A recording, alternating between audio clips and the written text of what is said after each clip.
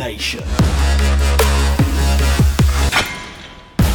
Providing you with the practical tools and expert knowledge to optimize your strength, health, and mindset, inside and out. With your hosts, Steve Katarzi and Bryn Jenkins.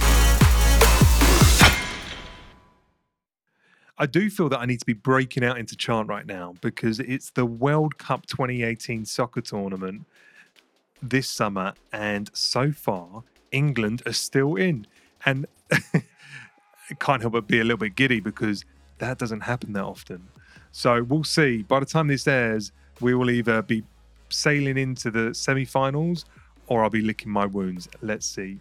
So we do actually spend part of today's discussion talking about the World Cup, you know, our observations, how it's getting on, some of the big surprises, as well as reminiscing about our own football experiences as youngsters and being fitness professionals, talking about the footballer's physique and performance goals, which I think is quite an interesting conversation.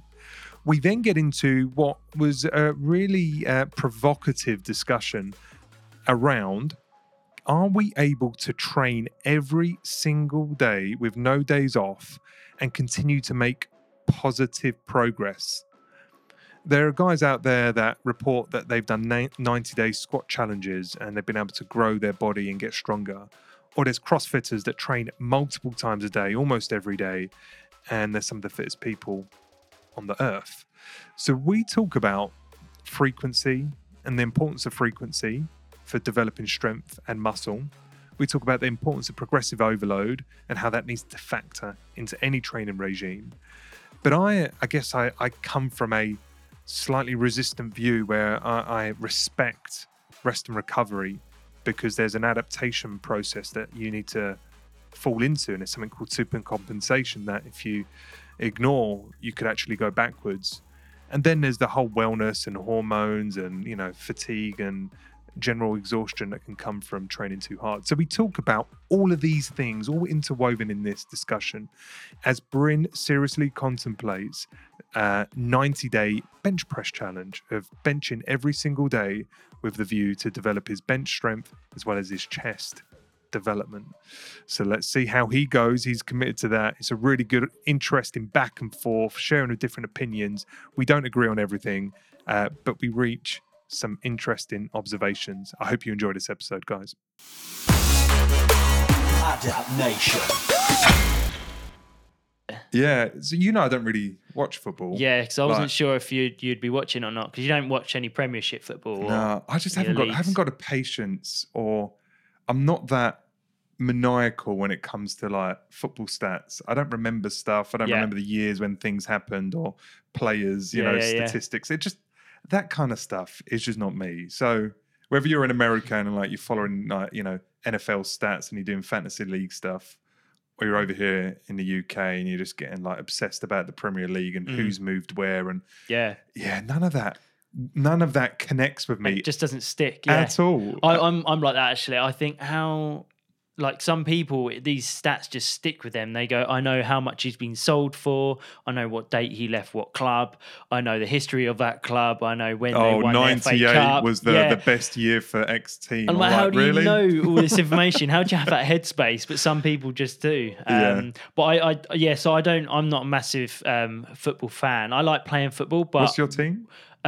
Chelsea, if I'm watching the Premiership, but I'm not a massive Chelsea fan. I've been to quite a few of the games in the past, but I'm much more a fan when it comes to watching your team in the World Cup. So I'm absolutely loving the World Cup at the moment. And actually, I'm watching like all the games. I'm not even just watching England.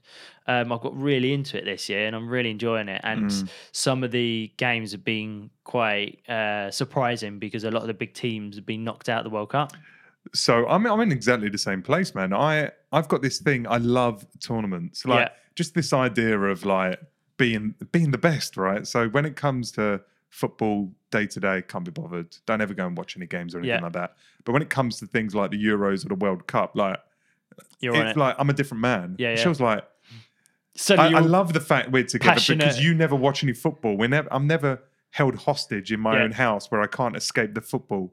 But when it comes to the World Cup, it's all the fucking time. Like, what's going on? I can't wait for this thing to be over. But yeah, I've been watching a lot of games as well. Yeah. And I've watched. I'm normally watching the evening games, right? The Mm. 7 o'clock games. Not watching like the daytime ones. Yeah, I've seen like Spain get knocked out and Argentina get knocked out, and Portugal get knocked out. It's insane, on? right? Yeah. What's going on?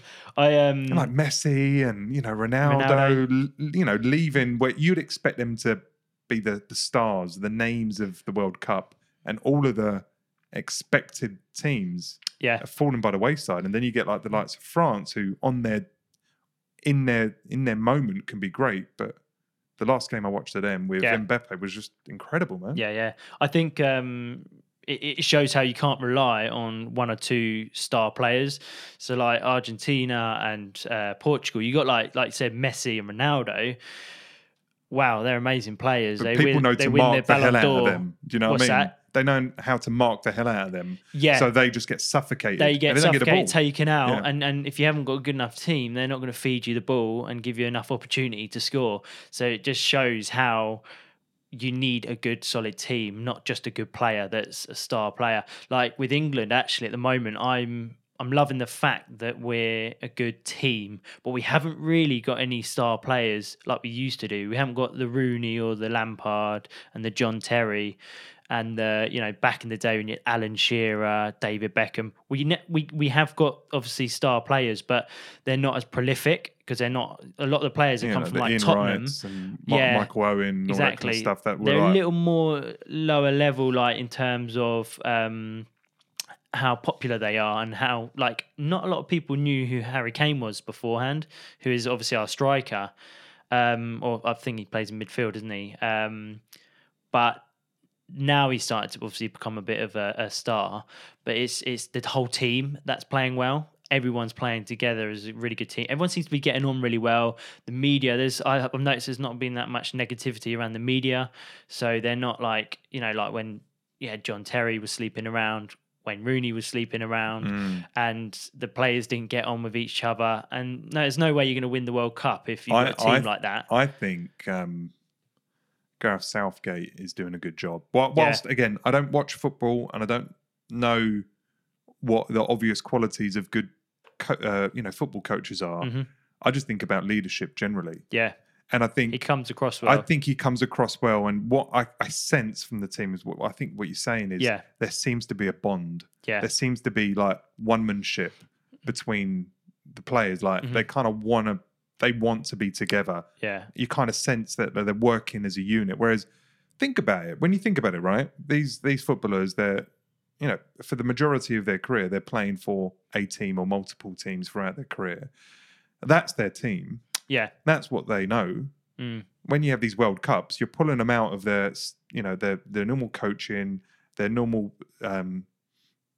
pitches they train on, their normal kind of leagues, their normal competition, their normal teams and their set pieces, and you put them in with a new coach, new kind of supporting team and new players, and you've got to somehow make it work.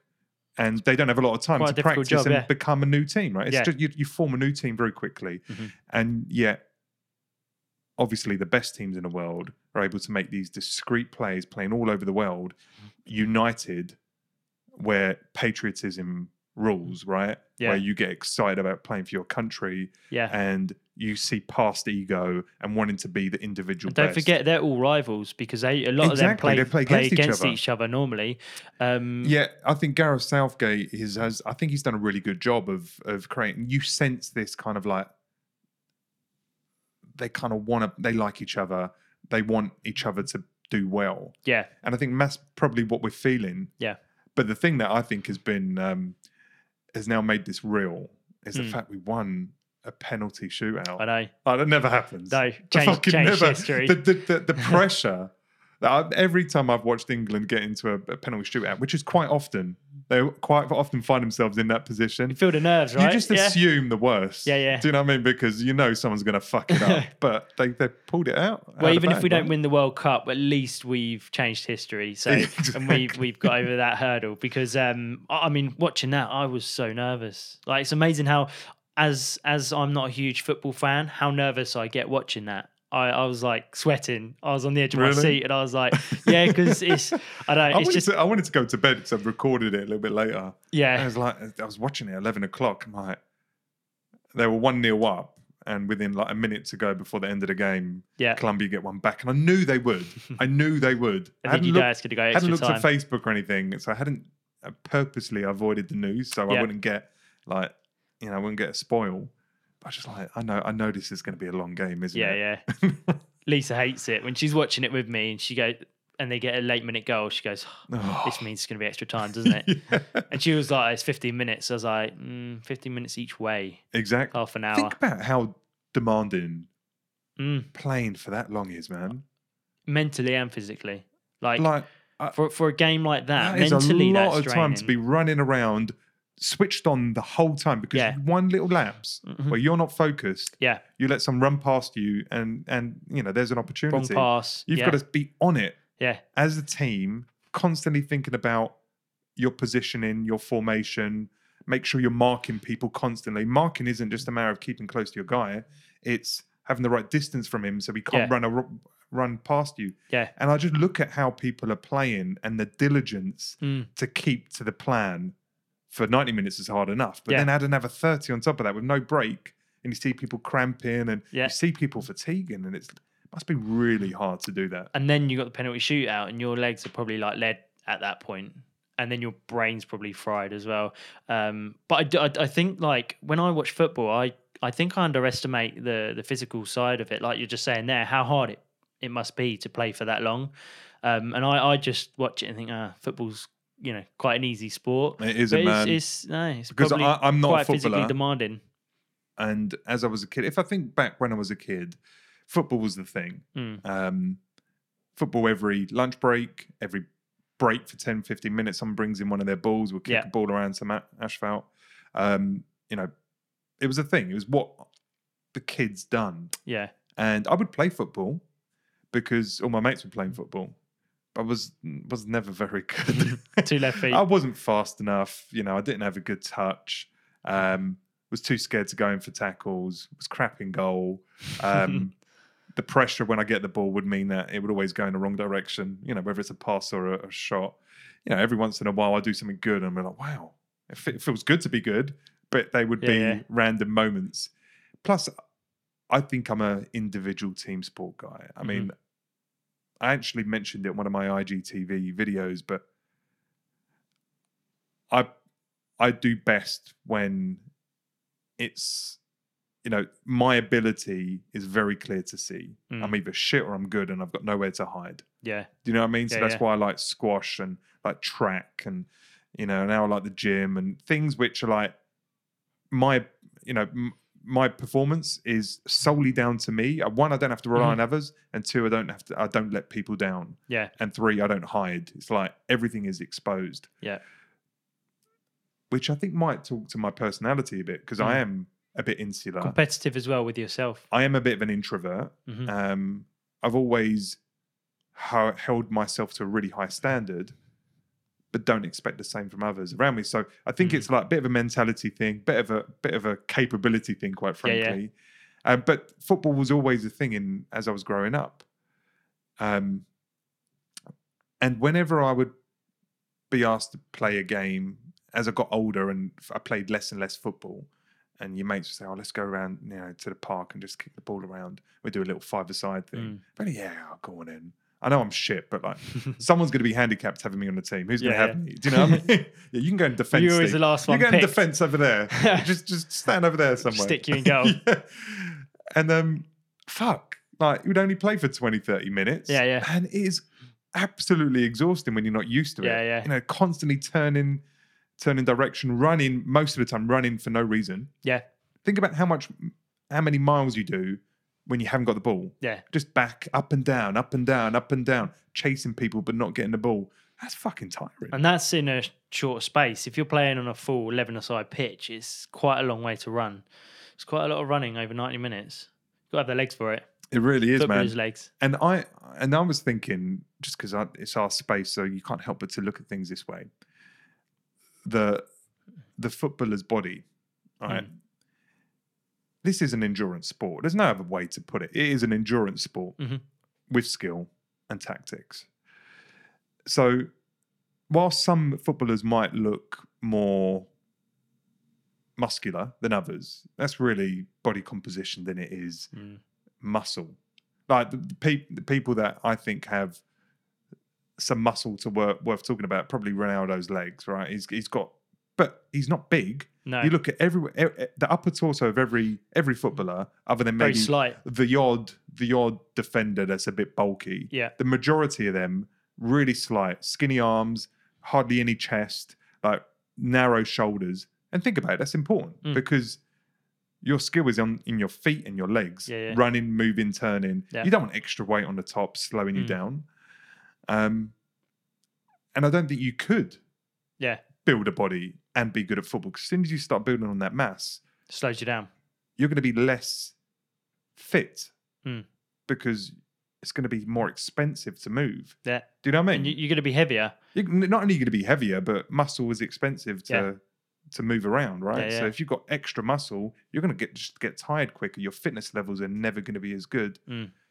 So I was looking at that going, like from my kind of body aspirations, I look at all of these. None of them, Yeah, you should be playing football. none of them work for me. Yeah. Whereas if you don't,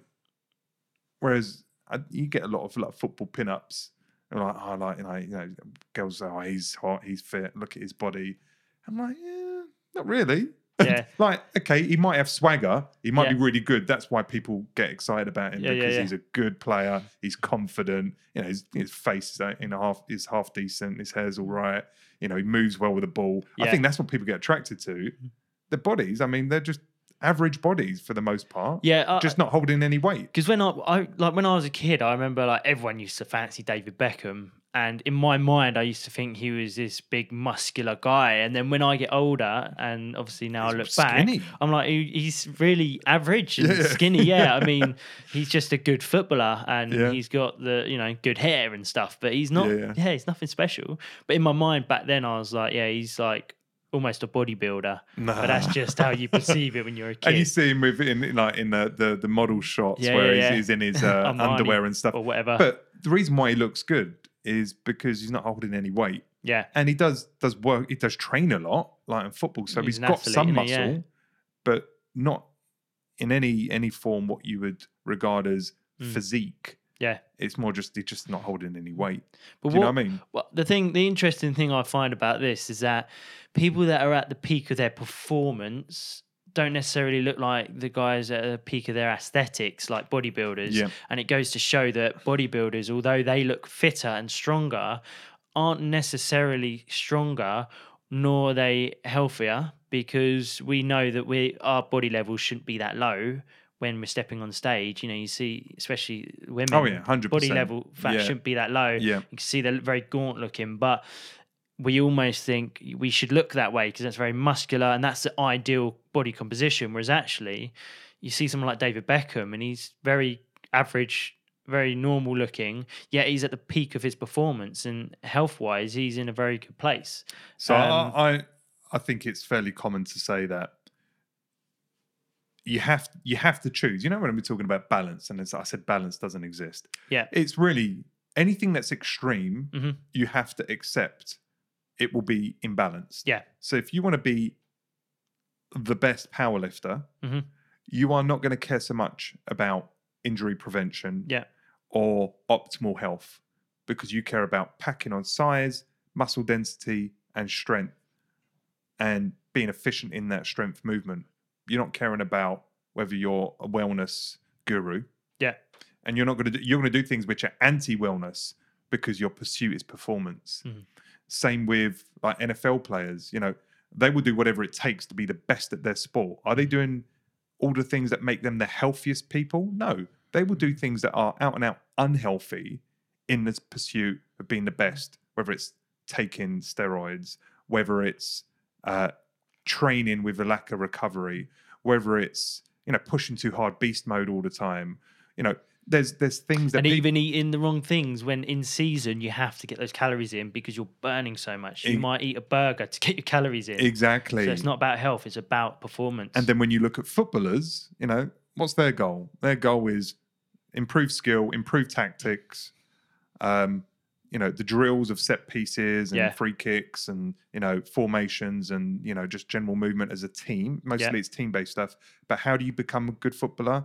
You've got to have fitness. Fitness is incredibly important. You've got to run around with the same energy at the 90th minute than you did in the first minute. Yeah. That means VO2 max. It means efficiency of movement. It means just high fitness levels. That's akin to endurance sport athletes, right? Yeah. So their goal is, I just need to be able to move around with nothing holding me back and at the same time have skill. That's why you find some of the best players are beanpoles. Like, who was the really lanky striker that we had? Oh, blonde hair guy. Crouch. Yeah, Crouch. Like, no muscle on him at all. I mean, like, it's like painful to see. It looks like he's going to break at any minute. His legs were just like bones. Yeah, and but how amazing was he? Because he had the skill, the competency, the tactics, the vision, and the fitness. Not so much fitness because he was a forward, but his goal wasn't muscle development. And nor should it have been. Do you know what I mean? Oh, I mean, watching him or looking at him, if he walked past you in the street, you would think, no way are you able to play football at the level you do. I know. He pulled it off, Oh, it's funny. But what are you looking forward to most about the World Cup now with just a couple of weeks to go? Oh, man, I don't know. By the way, we should probably put the date on this. This is the 5th of July. Yeah. England played their round of 16 a couple of days ago. Yeah, against Colombia. Their quarterfinal is on Saturday. Saturday, yeah. Against Sweden. Against Sweden. Yeah. Okay. So when this podcast comes out, we would have already played, so we'll know what the result is. But right now, we don't know what the result is, and I'm just looking forward to the next game. At the same time, I'm really not looking forward to it because I do get very passionate, and I don't want to be in the position again where we're having a penalty shootout because I don't think I can go through it again. But I think I'm looking forward to see how we respond to the last game because we do the typical England thing where we start off playing really well and then we start losing our heads in the second half. And I don't know what it is, whether it's concentration, whether it's fatigue. I think we're just the nervous team. Yeah, because I don't think our expectations of ourselves are as high with like that level of arrogance and confidence that, for example, you get with a Brazil, or you get with like a Spain. Like these teams, just like we know we're the best. Yeah, like when they go onto a world stage, like this is home. They play like they're the best. For us, when we go on these stages, you can feel the nerves throughout the team, and you can feel the pressure of like we know we usually fuck up. Do you know what I mean? Whereas Brazil come on a team like, we know we usually win. Yeah, it's a mindset. I think you're right. I think it is probably down to mindset because you can almost see that there's just this drop in mood with our team, and we're still the same team. We still have the same skill set, but we just seem to lose it towards the end. And, it's a belief thing. Yeah, I think it's a belief thing. They're going to have time now to analyse the last game and go, look, why did that happen? Why did we concede a goal towards the end? Why were they all over us at the end? And I'm looking forward to Saturday to see. I know. Really did you notice? So I was watching it with Lisa, and the Colombians were really, really arguing with the ref about all the decisions he was making. But to be fair, they were all over some of our players, and they're all arguing in the penalty box when he gave the penalty away. And there's about 3 Colombian players around the ref, like arguing with him, and there's one just at the back standing there, and he's just digging his feet into the penalty spot. Oh, really? Trying to like dig out a hole or something, or just to make the ball bobble or something. Yeah, or just make it uneven. No, I didn't notice that. And I noticed it when they were shouting at the ref, and I was like, I'm sure he's digging up that penalty spot. And then later on, the commentators were saying, they were like, and they were sort of messing around and meddling with they were, I don't know. I just thought that's not sportsmanship. And that's the only thing, about football. I think there's too much of that. There's a lot of diving, a lot of arguing with the ref. You don't see that in rugby. Do you know what I mean? Does arguing with the ref once a decision been made? Has it ever overturned a decision? I don't understand why they fucking do it. Yeah, I know. Like the decision is made. Yeah. Like if you're arguing pre-decision and you think you've got a compelling enough argument and you're not going to come out just like an arsehole, but you're going to convince this person that think about it differently, then maybe go for it. But once the decision's made, other than wasting time or psyching I out know. your competition, Yeah. which I think is maybe why they do it. Yeah. Like, there is no point. I was having exactly the same reaction. Like, would you guys just fucking shut up already? Yeah. Just and get let's on play with the the game. bloody game, because Yeah. surely you're just pissing yourself off because you ain't going to get an alternative decision. The decision is made. Well, I think that penalty took 3 minutes to take, and I was like, 3 minutes. Clearly like, was a tactic to I get think Harry Kane just a bit in his head and messed up. nervous and stopping. We're in a good flow, so it's just blocking what we're in But I our hate flow all of state. that. I So, wish they could just just trample that away. Just like, go, look, guys, you're actually going to start getting yellow cards if you if you keep fucking arguing with me from now on. Yeah. If I get any abuse, you're out. You don't like it? Sorry, Yeah. it's the name of the game. I want this game to be fluid. I want it to be with right sportsmanship, yeah, and I don't want to tolerate bullshit back. We've got VAR now. We've got linesmen. We know what we're doing. And how many times have you seen a decision overturned because you're getting leery? Yeah, it doesn't fucking happen. So can you stop doing it, because no one likes it? Well, I love watching rugby. There's these big blokes, and you got this little ref, and this ref, like, he tells them off. Sometimes he like brings them together, and he's like, none of that. He's like, stop it now. You two go away, and then they just go, yeah, and then they walk off. Like, he just takes control of the game. Yeah. They respect him, and it's just You don't get that. You just at don't get it. all in football, do But I you? love the irony, because these big blokes and this little ref's like having a go at them and telling them what the deal is. And then you watch football and you've got like these little blokes that are quite sly arguing with the ref, and you just think, It is funny. but it's football. But it's the way it is, exciting tournament so far. Yeah. Surprising tournament, because Very. everyone you would have assumed would be in the quarters isn't, pretty Yeah. much.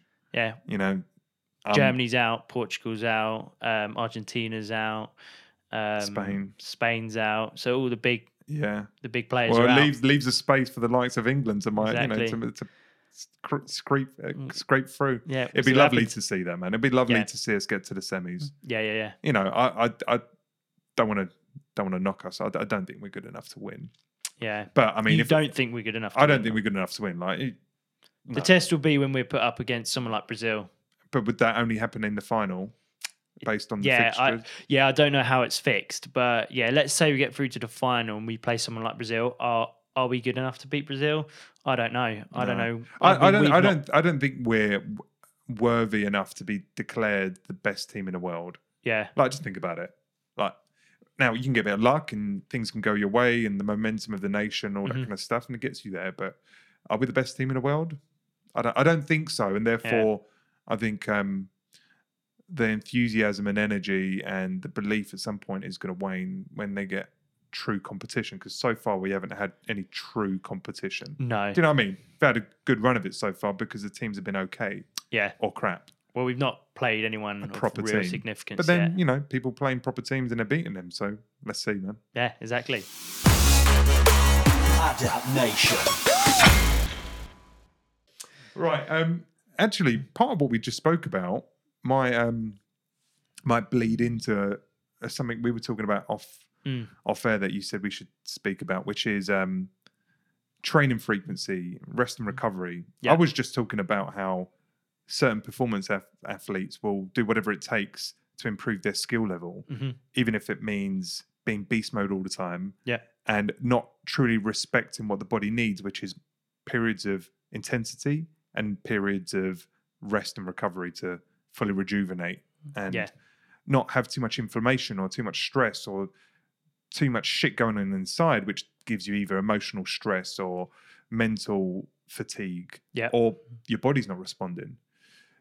And you ask the question, or are pondering the question for yourself and your clients on what is optimal training frequency. So do you want to kind of lead with kind of where you were thinking on that? Yeah, I mean, when it comes to, we know how important recovery is, right? So you'll have a hard training session, and then we obviously now need to recover from that hard training session to then come back even better. So we're going to be fresher, and we're going to be stronger. And our muscles are going to repair. Our nervous system is going to be firing on all cylinders, ready for next session if we've recovered optimally, right? If we've slept, if we've, nutritionally we've eaten right, we're hydrated, stress levels are low. So that being said, right, we know we need to have that. That's important. But the question I often ask myself is, what would be more optimal if we were to train every single day, right? Because we're like a machine. If we don't keep moving, we kind of seize up a little bit and we get a bit, a bit cranky and a little bit stiff. So if we're moving every day and we're training every single day, but with a lower intensity, would that be more optimal than if you're training hard or harder with higher intensity a few times a week? So at the moment, I train 4 times a week. And yeah, the intensity is usually greater than if I was to train every single day. Because if you're training every single day, you could keep well away from that red line. Okay, so failure. You don't want to get near you don't want to fail on your squats or bench press, especially on the big lifts. But it's something I want to play with because I've seen a few people, someone, for instance, like I mentioned, Brandon Carter. He's this YouTube sensation, and he's big in the sort of fitness and wellness world. He did a 90-day... Not wellness, fitness. Well, fitness, yes, yeah. But he did a 90-day squat consecutively. So every single day for 90 days, he was squatting. And he said to begin with, he was sore. And it was a bit of a barrier that he had to get over to begin with, and mentally as well. But once he got over that, actually, he just got stronger and his legs just kept growing. And now, ever since he's done that challenge, his legs just keep growing and growing and growing. But has he been able to quantify that? Yeah, I think. Well, this is just off of his own back, so he's not actually done any real research. No, but has he done measurements and stuff like that? Do you know? Yeah, I don't know if he's done measurements. This is just what he's said. He goes, his gene sizes went up and things like that. Okay. So he said, his genes were just getting really tight, and he had to go up. Ever since he's done that, whenever he does squat, his legs just respond so much better, and he's a lot quicker. So it makes you think, well, is there something in this? If he's squatting for 90 days, there's not much recovery going into that. These are large muscles that he's working as well. Yeah. So maybe we should be training more than we think. And he said as well, I don't believe in overtraining because he was fine. He felt good. He was growing. He was getting stronger. It was going against what we believe. But the reason we don't do things like squatting every day is because we think, well, we need to have a few days off to recover and rest the muscles. We need the central nervous system to recover in order to get stronger and grow. So I think there's a lot to unpack there. But let's look at some of the underlying principles of adaptation, right? Mm-hmm. Well, actually, before I do that, let's acknowledge that, the most extreme version of what you've just said could be, how about if I just do 1 rep every 10 minutes? Mm-hmm. And just do that. Imagine how many reps I can get in if I just done 1 rep every 10 minutes. So the volume's going to be high. It's going to be a lot higher because I could do that. I could do every 10 minutes as in like all day. Yeah. Like from the moment I wake up, I'm in my office, I've got a squat rack there. Every 10 minutes, all right, just go do a rep, get back to work. And I'd done that. Imagine how many reps I'd get during that day. And I'd just do that all day, every day. Yeah. What would that bring me? Yeah. What value would it bring? And I think it's a good question. And I don't know. I don't think there's been enough study to try and look at that at the extreme level. But really what we're talking about is volume. Mm-hmm. That's the argument is more volume better than less volume? And the studies, whether it be from Menno Hanselmans and there's various other kind of like Greg Knuckles and guys like that have done like proper scientifically controlled studies, and they come up with different findings, but nothing's ever revolutionary. Nothing really changes the game. They're kind of like just saying it's a nuance of what we already know. But what do we already know? Volume matters. Sets times reps times weight, whatever that total volume is, that matters. People also say the general adaptation process of a muscle, right, depending on how demanding it is and what type of exercise you're doing, every exercise that's got any level of intensity is going to create some form of damage, and that damage needs to repair. So a light walk, for example, you don't have to wait 2 days until you do another light walk. But if you do a heavy 1 rep max, you're going to need a couple of days before you go and try and do that again. Yeah. And that's been proven. They've plotted the scientific lines of damage, recovery, and then when you get to this point of GAS, the general adaptation syndrome, where there's some adaptation, positive adaptation. Mm-hmm. So, in a nutshell, you go work out, you damage your muscle, they get weaker. They recover. As they recover, that curve jumps back up to neutral, but it super compensates. Yeah. So there's a period of time when your muscles have adapted and they come stronger. Yeah, it goes above. But if you then wait too long, that then drops back down to normal. The idea is your body wants to stay in homeostasis. Yeah. So the idea is if you can jump on that line at the right time when you've super compensated, the next time you work out, you're going to work out with a slight improved strength curve, strength function. So if you can optimally time your workouts, you're going to layer added strength on added strength on added strength, which is the means of growing greater muscles. But could you get that response overcompensation? Could you get that response more frequently if you train at a lower intensity, more with more volume, more frequently? So this is the thing, right? So if you then do less intensity, therefore less damage, which means that instead of having to wait 2 days, maybe 24 hours is adequate for you to go again. There is an argument to say that as long as you say, you're hitting that point of damage, recovery, then back to normal, then that little pop up where it super compensates. If you jump on that right point, you adapt. I think though it's like threading a needle, because how much damage have you accrued? When is it fully recovered? Yeah. Because the worst thing you can do, in my eyes, is training perpetually on damaged muscles. Because you're putting stress on stress. Yeah. That's physiological stress in terms of your muscles. There's also stress on the overall system. And the system affects hormones, it affects mood, it affects anxiety, depression, fatigue. Like, let's not be boneheaded here and just think purely about muscle development, because you want to get bigger whilst being happy.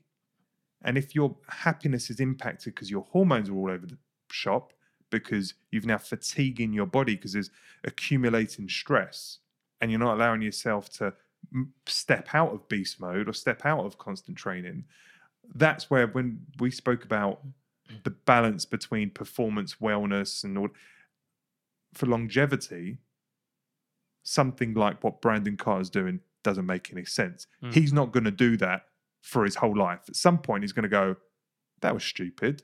Like, that made sense and I got some benefit. Yeah. But I had a downside to training every fucking day with no days off. Yeah. Because I felt that. I told you about not taking any deload weeks for like months and months and months and working as hard as I do. Yeah. Eventually it hit me. You push quite hard in your sessions. So what if you were to change your programming a little bit and lower that intensity? So I'm thinking now, okay, if I, like my bench press, for instance, my bench press is lagging behind what it should be compared to my squat and my deadlift, right? So what if I bench press every day? If I just do 10 reps, let's just say, for argument's sake, every single day, because I'm at about a bit of a plateau at the moment with my bench press, right? And if I suddenly did that, then what is going to be the response? Maybe it's something I should test. Yeah. It might be something I'm going to do, actually. But think about it this way. See how I respond. Your body's not going to change unless there's an environmental need for it to change. Yeah. Like at the kind of like most basic level, our bodies adapt as humans to meet the stimulus and demand of the environment. So if your environment changes, you now need to lift up heavier shit to survive, your body's going to have to adapt to be able to help you lift that heavier shit up, right? That's how our bodies change and evolve, whether you want to be an endurance runner or you want to be a power lifter, is your body's adapting to the environmental demand. Now, adaptation occurs when you're increasing the demand on your body, right? And it's progressive overload. So I think unless you're following that format you've just said, and you're progressively overloading, then yeah, there's something there. If you're not putting damage on damage on damage and actually just fatiguing your muscles and not allowing them to recover. And that's what I'll be interested But if you're in not seeing. if you're not progressively overloading, Yeah. then I can't see how that's going to help. It's like, for example, I'll give you an example. It's like a female doing like an aerobic class every day. Like unless it's hip based, if it's just a kind of general mode aerobic class, Like, let's say you're doing spin or something. spin could be day on quite day on demanding, day. but something maybe a little less, like some kind of class based moving around body weight thing. Yeah. Unless it's proper hit, you could probably do that every day. Mm-hmm. Are their bodies going to change that much? Like, I know it doesn't. I know women who have been doing that for 2-3 years, and they're not training every day. They're doing it 3, 4, 5 times a week, and their bodies are still the same. Now, really, all they care about is fat loss, but their fat loss after a while stops changing. Their muscles definitely aren't growing. So Yeah, but that might be down to nutrition. If energy balance isn't right. But at the same time, then that method is hard to progressively overload. You can't progressively overload an aerobic class. Do you know what I mean? Really? You can just go for longer, but you can't necessarily, and you don't want to do that week on week. For example, if you've done press ups every day, unless you're doing more press up, like, and I wouldn't say it has to happen every single day, but over time, within every couple of days, there's either more reps or you're going slower. There's greater tension, but unless for however you want to measure it, you're making it harder and more difficult on your body every session or every couple of sessions. If all you do is turn up and do your 10 press ups and they're the same intensity as the day before, the week before, the month before, your body isn't going to change. And I know this because I've trained for years, pretty much lifting exactly the same weight. And guess what? Body didn't change. No, not at all. So that's the challenge. It is volume for sure. Yeah. But it's volume with the added expectation that you're going to be progressively overloading your body. That's the question, right? So it's, if I'm to bench press for, let's just say 90 days in a row, will I get stronger? Or will I just put damage on damage and get weaker and over time end up lifting less rather than more? And that's the question. That's the experiment. I don't think you would push less. I think your ability to put more weight on the bar will be significantly hampered, and you'll get frustrated that you're not feeling stronger. But doing that many reps, there's some value there. Putting that many reps in, that's a lot of practice. That's a lot of, memorizing the muscle firing more efficient in the process and being more efficient, being more effective and being safe and more controlled. There's value to practice. And there's value to volume, and you're going to get a lot of volume. The downside is I don't think you're going to spend enough time recovering to then get to the point of super compensation. And if you're not super compensating, there's a chance you could be super compensating negatively and, detracting from your growth and muscle potential and your strength potential. Now, that for me I suspect would be, unless you do super low intensity. But with super low intensity, I don't think you're going to demand that much from the body. It's not going to be that different from what you currently are demanding from your body for your body to want to change. Yeah. Why is it going to want to change if you're asking the same thing from it in August than you are in July? If the demand on it is exactly the same, I can't see why it's going to want to change. Yeah. Do you know what I mean? I think there's a lot of variables that we need to consider. And I mean, going back to where you were saying about the super compensations, obviously the curve drops, okay, and then obviously we recover, and then it hits homeostasis, and then it goes into super compensation where you sort of peak, and then you can theoretically lift and get stronger from there, right? And then you can. But unfortunately, those gains don't stay forever. They don't stay forever, right? So if you train too infrequently, you're wasting your time too. Yeah. If you train your legs once a week, you're probably not going to get that much benefit. By the time that muscle building signal it would have dropped by the time you go back you've to done normal. that. Yeah. So my thought is, well, if obviously we need to recover for that curve to go up into super compensation, right? if we train every day, to begin with, we're going to be really sore. Right? Brandon Carter said, I was really sore, I was really struggling. But then he got to a point where it's almost like his body it adapted and sped up the recovery speed, right? It could recover much quicker. Or he's not damaging his muscles. Yeah, but he was getting stronger, right, over time. Maybe he's bringing the curves closer together. Was he getting stronger or was he getting more effective because he done so many reps? Do you know what I mean? That's the thing. There's so many variables to consider. Like, what is it that's allowing him to do that, right? And that's kind of what I want to test, right? So I might do this with my bench press, and if I do that every day, and then try and figure out why, if I'm getting better and I'm getting stronger, and let's say I'm putting on more muscle because of it. Why? Is it because I'm recovering quicker? Is that what's allowing me to then up my weight? Because I can hit that frequency and volume and recover in a very short period of time? Or is it because I'm getting more efficient at the movement and I can move from point A to point B? I can do that more efficiently, which means I can obviously lift more weight. Well, look at it this way. If you look at any of the power lifters, like, I don't know, Ben Pollock, or you read the stuff from Menno Henselmans, they all say the same thing. Twice a week on a muscle group is better than once a week, and 3 times a week on a muscle group is better than 2 times a week. So more training frequency is typically better. But at the same time, you need to account for fatigue, damage and recovery, and you need to progressively overload. And that's the needle you need to thread. They're saying 2 is better than 1 and 3 is better than 2. So more training frequency equals better. And some people say maybe reduce your training volume on a given day.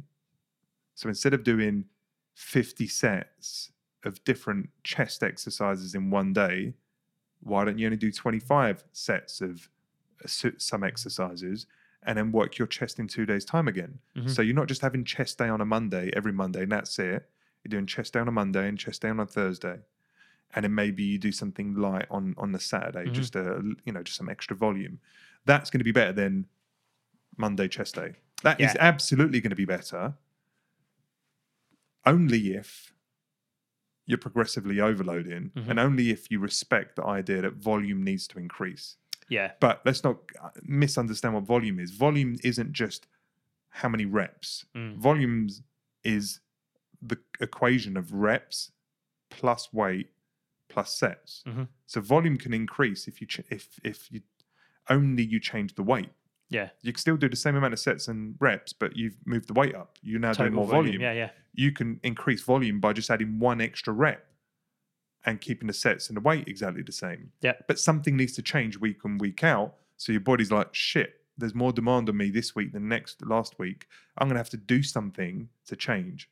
So that plus rest and recovery for you is going to be the challenge, so that you end up not wasting your time and just being a calorie burning exercise and an efficiency and a practice exercise. Yeah. How do you make it not just be practice, efficiency, and calorie burning? How do you enable an anabolic state when you're going to be in a catabolic state through the fact your muscles are damaged? Yeah. Do you know what I mean? How do we get that balance? And I'm not countering it as in I don't think it makes sense. I think there's enough logical, understood aspects of hypertrophy that would suggest that it's probably got a limited application. Yeah. Do you know what I mean? Yeah, because the thing is, right, I understand the importance of rest and recovery, because that is your enhancement to performance, right? But what I'm just trying to sort of question it a little bit and see. I think it's right to question it, man. Maybe it's a tool to, if you're, like I said with the bench press, if I'm stuck with my bench press, maybe it's a tool I use to almost shock my body into not being in the same place. How many days are you doing some form of kind of chest at the moment exercise? Once to twice a week. But no more than that at the moment. No more than that. I mean, you could easily if I was to up to 3 times a week. Yeah, I would. Whilst respecting some form of recovery, you could do that. Yeah. I mean, that would be better than what you're currently doing. Yeah. But you're asking the question of the extreme, which is every day. Yeah. And It's just a question that was in my head. I think it's worth. thought, I think it's worth considering because I know your technique and your efficiency and your comfort and your confidence will improve. yeah, Pressing every day, 100%. yeah, But at the same time, I mean, just look at this as an acute and extreme example. Imagine doing a heavy set of bench press, heavy, like 4 to 6 reps, like it was tiring. yeah, And then trying to repeat that 30 seconds later. You know your body's not ready. And whilst what we're not talking about there is damage, we're talking about the depletion of glycogen and depletion of ATP and creatine. It's kind of like a micro view of the same thing, yeah, which is for your strength to improve upon what you've previously done, your body needs to adapt. yeah. And if you're not allowing the body to adapt, all you're doing is practicing the movement. Yeah.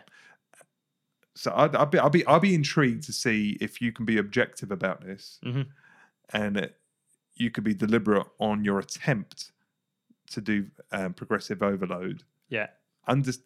Work out what progressive overload would be for this kind of technique. Like, for example, if you're going to do 3 sets of 10 and you're going to do that every single day, how do you make next week more challenging than last week? What are you increasing? What are going to be the dials for you? Yeah. I think for me, if I was to do it, it would be looking at keeping the reps the same, but increasing The weight. over time. Yeah. See if I can push more when it comes to the weight. And what about if you can't? What about if you can't after 2 weeks and like there's been 2 weeks and you just hit that plateau of 80 kilos or whatever it is? Yeah. Then would you think it? Do you think if you keep persevering it will change, or do you think actually? No, I think I don't know. No, I'd get to that point and listen to my body and go. I would be able to tell if I'm not lifting more because of under recovery, because I'll just feel the bar will feel heavy. You There's can a bit just of tell anxiety that you end up getting, lack of motivation. You can tell that your nervous system isn't firing on all cylinders, and you can just tell. And I think 2 weeks in, you'll be able to know. Actually, I'm starting to feel great, and I'm pushing weight I never had before. Or you might go, you know what, this is going backwards, or not, it's not going anywhere, and I'm actually feeling pretty fatigued. And I think at that point you would kind of make your decision. But I wouldn't do that after the first week. It would probably When have are you to going push to do into this? like 2 weeks. Oh, yeah. Well, I've got a holiday coming up in a few weeks. So it's probably going to have to be after then, where I can have a Okay. good run, where I know I'm going to be where I can have access to bench press. But originally, my question wasn't actually based on one exercise. It's kind of General. gone that way because it's quite interesting. And I know I said about the squat challenge, but that it was more the squat challenge that got me thinking about just training every day in general, right? Because it's popular in the CrossFit world, especially with top athletes like Rich Froning. He pretty much trains every single day, and he will train multiple times a day. And actually, a lot of athletes do this. So they will do in the morning, they might do some sort of aerobic capacity work. Then at lunchtime, they might go and do snatches. So they do some sort of Olympic work. And then in the evening, they might go and do some strength-based work. And they'll do that day on day, but you never see They him. must still have days off. But you never see him gassed out. You never see him lying on the floor. You never see him hitting failure or missing reps. But you've got to And understand their motivation is performance. performance purely, right? But they So, are. for example, a lot of those female athletes have lost their periods. That's not a badge of honor. When you're no longer menstruating because your body fat levels are too low and you're demanding too much of your what body. is that in CrossFit? A lot of CrossFit athletes, Yeah. and also Instagram stars who've lost a lot of, they're So trying I to know hold. that's prevalent in bodybuilding world, but I'm not so Yeah. aware of it. No, within that- CrossFit. You absolutely, and Yeah. there's studies to suggest that. So when the female body's pushed to its limit, both in terms of body fat percentage and just general Oh yeah, physical demand, it's quite common that young women can lose their periods for many months, even years. same as guys not being able to get hard on. And when you're that overtrained for and me fatigued. is what that's saying is this isn't a perfect system. Mhm. You can't be the most ripped, the most high performant, and be well, But- like long term, right? And let's face it, people that are shredded aren't the strongest. They can't be, because to be shredded at 3 or 4% body fat for a guy, you've got no muscle glycogen. You can't have much in your body, because as soon as you have carbs, you've stuck another 2-3 pounds on, or 5 or 6. And I was listening to a contest prep bit of training I was listening to, and you've got some boxers and fighters and stuff.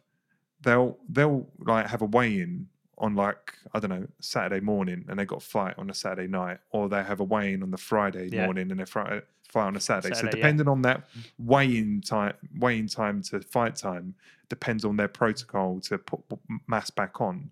But the idea is they want to be the leanest they can be to be in the lowest weight category for their strength. And you hear these guys that they can take off 8 or 9 pounds in a day, and they can put on that much in a day. They'll do hot baths. They'll like drink no water. They'll play around with their sodium. They'll have next to no carbs. So you can get yourself to wherever you want, but it comes at a price. Yeah. Do you know what I mean? Yeah. It comes at a price to be shredded. It comes at a price to have like ridiculous work capacity, like Rich Froning. It comes at a price. It doesn't. It's not all for free. You're not going to be like that and be like optimally well. What I would say, do you know what I mean? Yeah, and I think for the majority of us, being functionally strong, having good, adequate endurance, having your body move in the right way, having a physique that you're proud of, combined with being as well as you can be, so you can thrive. You cognitively, you're on point. Your mood is in a good place. You can be productive and creative. You can care and be compassionate for people because you haven't got your own shit to deal with. Yeah, that for me is the place to be. That's the gold standard. Yeah. Is that you feel great, and to feel great isn't just to look great. Yeah, you need to respect what the body needs, and the body does need rest and recovery. Yeah, the body does need hormonal balance. The body does need nutrition. Your body does need to have a lack of inflammation. But when you train, you inflame your muscles. When you eat poorly, your stomach inflame, so your intestines inflame. You get permeability. You get leaky gut. You get fatigue. You get adrenal fatigue. You can get so many things when you disrespect the system. And I think overtraining is disrespecting the system, which in the moment, especially if you're young, you don't feel it. But if you keep doing it perpetually, you are going to get gassed out. You are going to reach a point where I look good, but I feel like shit. Yeah. Do you know what I mean? So what I want to do is I want to rewind right back to where you said about the CrossFit athletes, like missing their menstrual cycles. So what I would say is, we don't know how they're training or if they're eating enough. They might be, these individuals might be overtraining. But what I'm saying is, with like someone like Rich Froning, he may not be overtraining. He might actually be optimal, and he might be on a day-to-day basis feeling great, feeling amazing. Yeah, I know it's one end of the spectrum because it's performance, but and plus he's genetically and that's the thing. So well, genetically, right? that might not be overtraining for him, and he might hormonally be spot on. He might have really good energy and mood and peak of his strength and muscle mass as well. And he's training every single day, and he's training multiple times a day. For someone like that actually might not be overtraining, and he might not be abusing that at all. But then it might be for some women that do, and we know this does happen, right? Because like you said, there's been research to show that overtraining and seriously low body fat levels as well can make you miss your menstrual cycle and throw your hormones off. But then these individuals may be overtraining. They may be hitting the red line too often. They might not be eating enough. They might not be sleeping enough. So my question is, I think history answers the question for you. Yeah. Look at Dorian Yates. Yeah. If you know who Dorian Yates is? Yeah. Yeah. No. Super famous. One of the best bodybuilders in the world. I'm not a massive bodybuilder fan. It's not like as if I followed it when I was a kid, but I know of him. Yeah. His training protocol was insane, right? Train every day, But he would train every day, but he respected rest massively. Yeah. He respected rest. He respected progressive overload. Of course, he was on drugs. He openly admits he was on steroids. No way he can get that big otherwise. And he was eating a shit ton of food. Yeah. But he was monk-like in his determination. Like, he didn't have a life. It's like, I didn't have a life. Yeah. I would train. I'd have my predetermined, broccoli and rice and chicken. I would not go to the cinema because if it meant I couldn't get home for 10 o'clock and I couldn't have my dinner meal so I can get to bed at 10:30 so I'm rested enough so I can train the following day, I wouldn't do it. Or way of life. I wouldn't go out for meals because it'll get me out of my macro splits that I need. I don't want to eat too much fat. I would just avoid communication, relationship, because it was the only way I could keep to the level of pursuit and the outcomes I wanted. You see that a lot in bodybuilding world. So it's like everything had to be dialed in all the time. Yeah. So he was doing it. And of course he has amazing results, Won Mr. Olympia, I think more than anyone else or similar to Arnold. Yet, like if you hear him speak now he's a lot older, but here's the point. He's like, I can't do that anymore. Yeah. I want a life. I've busted all my joints up. I've got, I don't know, torn muscles that have had to be reattached to the point now I can't bench press anymore, even if I wanted to. Yeah. And I don't do steroids because I don't, like, I'm just trying to recover from my testosterone abuse I've been going through. And my body can't keep up with that level of demand for too long. So he reached a point where, okay, he got the accolades and maybe it was like, okay, I don't need any more. I've already got the ones I need. But I think it was more like, I just can't keep doing this forever. And my body was starting to pay me back for the abuse that I gave it. Whilst he grew mentally in ways that are extraordinary and he grew his career and his ability to earn as a result of everything he committed to. What you hear from that is being the best and doing things to the extreme has a price. Oh, and he is paying the price. Now, he's someone the question that's about it. Rich Froning, who I know doesn't compete anymore. He does team events, but not individual. Is he knows he's got a shelf life of how hard he can push like that. Hence the reason he doesn't do individual sport anymore. He was the best until it was too much. And now he still trains with the same level of intensity when he's at home in his own gym and stuff. Because he loves it, he thrives with it, he gets the endorphins. It's what makes him feel great. But there will come a point where he'll dial that down too, because there's only so much time that a young body can tolerate that level of overwork to the point that when your body ages and now it's like, I can't do this anymore. Well, the thing you see, that's the point I want to make is, yes, you can do it when you're young, and yes, you can do anything for a period of time until your body tells you you're doing too much. Which then makes me think, right, why do too much in the first place?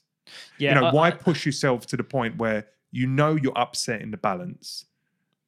If you're not trying to be, the world's best on any given category, why train like the world's best? Or why push yourself with that level of intensity without the recovery or without the things will optimally put you in the right place? Because why?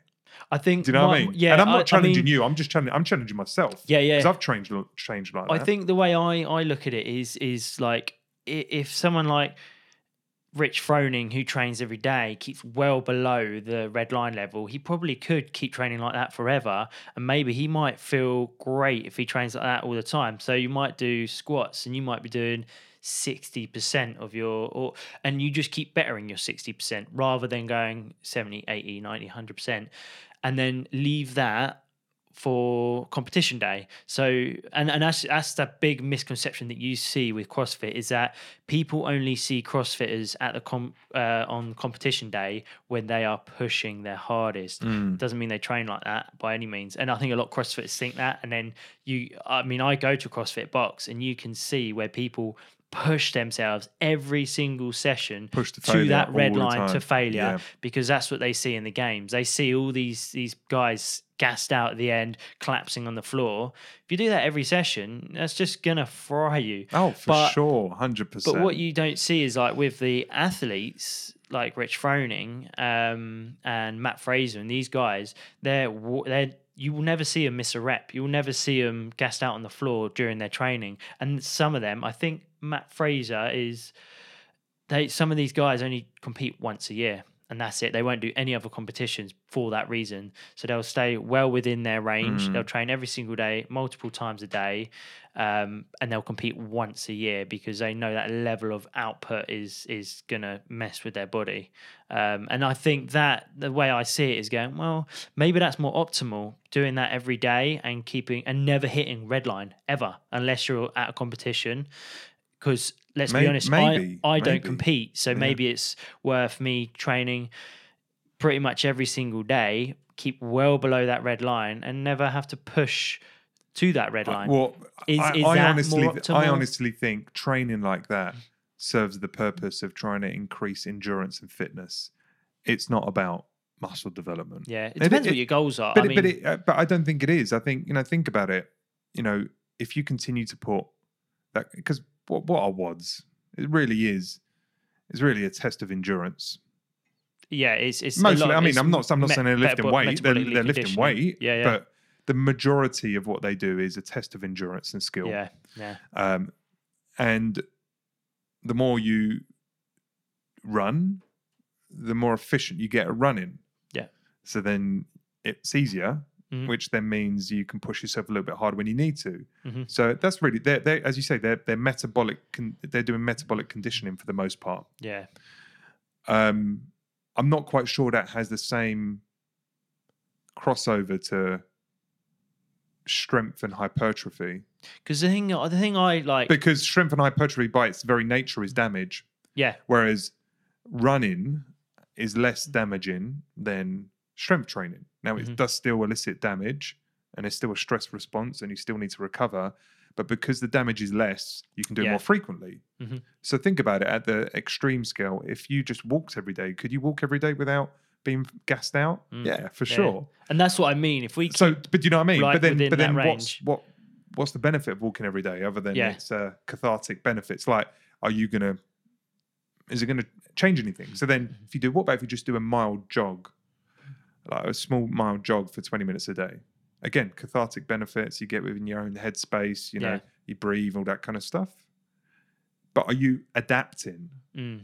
I would assume not. Yeah. So then at what point does just showing up and doing stuff just become just showing up and doing stuff? Yeah. And I'm not coming from I'm not trying to be on a pedestal here, Bryn, because I have the same conversation with Michelle and she struggles with me as much as I struggle with her because I challenge the why she does some stuff. Yeah. And she comes back and says, because I enjoy it. And I'm like, yeah, but, and she's like, but I enjoy it. I'm like, okay, cool. Let me just stop asking the question. Yeah.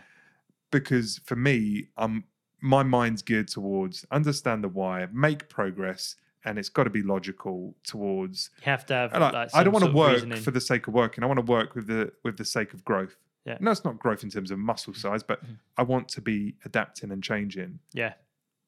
And I look at some of the things Michelle chooses to do because she's got a social environment, she's got the external accountability, music, good environment, she's having fun. It's better than doing nothing. Yeah. She feels good about it. And I'm like, are you going to make much progress? And she said, maybe. And I'm like, probably not. After you've done it for a couple of months, you're probably going to flatline in terms of whatever benefit that jumping up around and spot does for half an hour is probably not going to cross over much more than jumping on the spot for half an hour. Do you know? She might get a little bit better. And she's like, yeah, but I like it. I'm like, okay. But and that is the I need to concede on that and go, do you know what? If that's what that could be a good enough you reason. like, yeah, and it's better than sitting on the couch, yeah, and you feel good, and maybe that's all you need. That's the thing, isn't it? Do you know what I mean? Everyone's so different when it comes to training. Like For me, I'm very much on the fence. Like I want to get stronger, but I also want to build a bit more mass. And you're quite similar as well, aren't you, with your goals? I just don't have endurance goals. You don't have endurance goals. I have no interest in work capacity and endurance, Yeah. which is what you need Yeah. if you're running or doing CrossFit. Whereas like Michelle, she wants to get stronger, right? But it's not. She really, doesn't really have any progress goals other than it's not really that. weight. Exactly. Hers is more like, she wants to look and feel good, Yeah. and she wants to enjoy it. She doesn't care about how much weight she lifts. Exactly. It means nothing to her. And that just changes, Which is fine. completely. Like, does it really mean anything anyway? Not really. yeah. So Do you know what I mean? for Michelle, it's like, well, she trains every day and she does, like, let's say she's doing classes and things like that, and she's enjoying them, and maybe that's fulfilling her need, and for you, it might be a bit more strength based. So you're really tapping into that central nervous system, and you might need a little bit more time off, a bit more rest in between. And Bryn, I think it's more about like, what do you need as a person? And like, Exactly. I've been doing lots of reflection, continuously, just like, who am I? What am I doing? What's the point of some things I do? And I think the gym works for me because I'm a growth-minded individual. Yeah. I always have been for as long as I can remember. Growth is everything for me. Mm-hmm. Now, you could say growth is everything for everyone. If you're not growing, you're dying. But for me, I take it very literally. Very literally.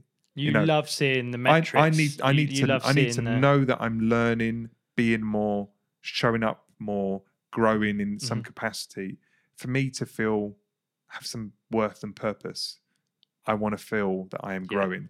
And that's why the gym works well for me, because it's very visceral. Yeah. And it's very metric based, and it's very objective. And it's like, do this, get that, do this, get that, grow, change, adapt, grow, change, adapt. Yeah. That for me is like, that taps into who I am. Mm-hmm. That makes it worth it. Yeah. Whereas some people just want to move around and just want to feel that, they can deserve the food that they want to eat, that they're managing their weight, they're just doing something for themselves. Yeah. And it's more about maintenance and feeling good than it is changing and growing and adapting. Yes, exactly. And I have to accept that some people aren't trying to make massive changes. Hit a PB or... Yeah. And I struggle with that because it's not me.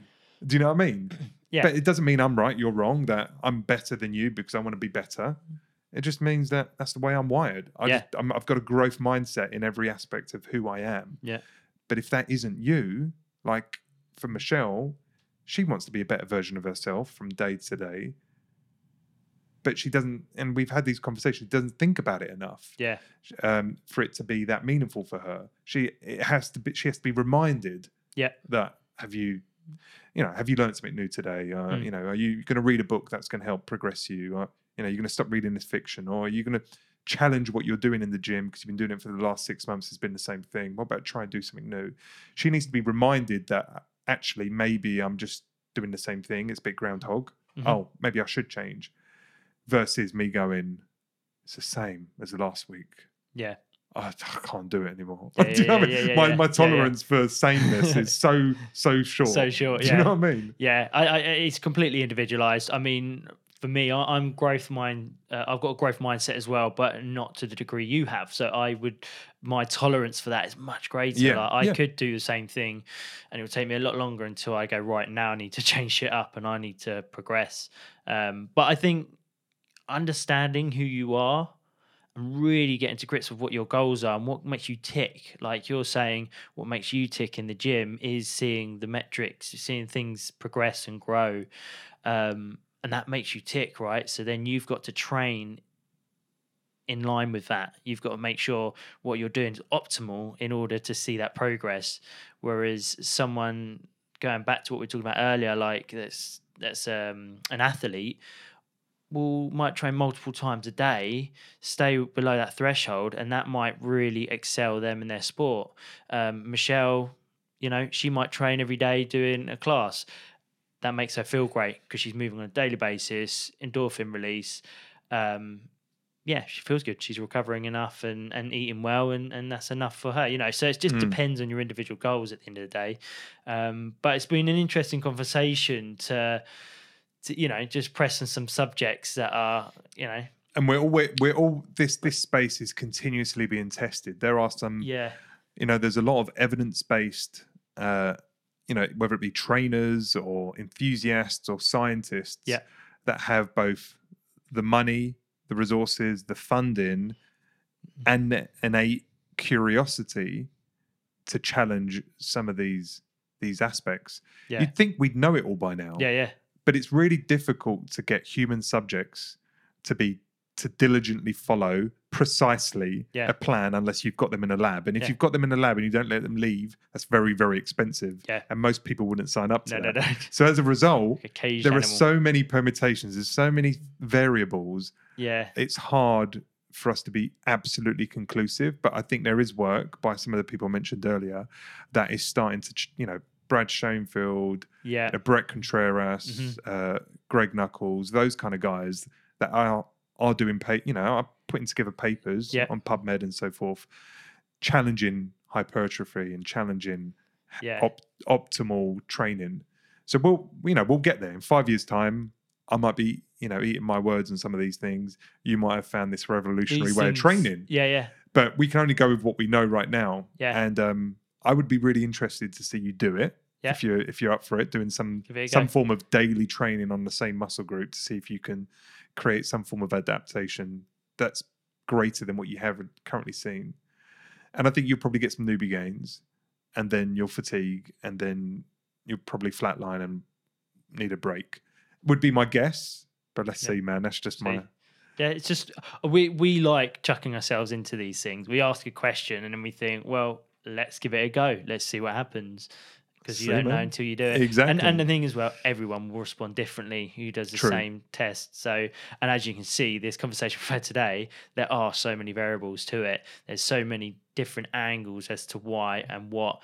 It's hard to tell. What are you currently pressing? Like, I know obviously it depends on the rep range, but your normal rep range, how much are you pressing? Yeah, I mean, if I'm looking at about 8 reps, I'm pressing about my body weight, which at the moment is just above 70 kilograms. Okay. So that's, for me, is not great because, I mean, I'm squatting way over my body weight and I'm deadlifting pretty much double my body weight. Chest is you don't have the same multiples on chest than you do squat. No, but it's still being to your body weight is reasonable. Yeah, it's kind of. If you get to 1.5, that's when you're getting strong. Exactly, that's what I want to get to is 1.5. Because at the moment, what I'm pressing is not far off really intermediate. It's not really anything more advanced than that. So I do want to get that number up, and I'm thinking, and I've done cycles of really working my triceps, and I have up the frequency on my bench pressing, and I've seen some progress but not much, and I'm talking about over a few years. I've not seen much progress, and that's why I'm thinking now, what if I was just to do like a 90-day challenge, let's say, because I've seen people do it and progress, so it's just got me asking the question and just thinking, and I think, well, give it a go and see what happens. Because if it works, then that might be a tool I could personally use on my clients if I know they're stuck, and go, and maybe not to that extreme because they don't have necessarily the access to the equipment. But let's say press-ups. They can do press-ups and they're stuck on 2 press-ups a day. Let's do press-ups every day, because I'll know, whether they're going to be overtraining or not. Yeah. That's what I'm interested in. I would... Let's take this conversation offline, but just a little teaser for the people listening. We put together the June hyper workouts that I'm still following. Going to be coming to an end to that soon, and we doubled up on the general chest volume. Yeah, and we have a really chest dominant day and a shitload of volume.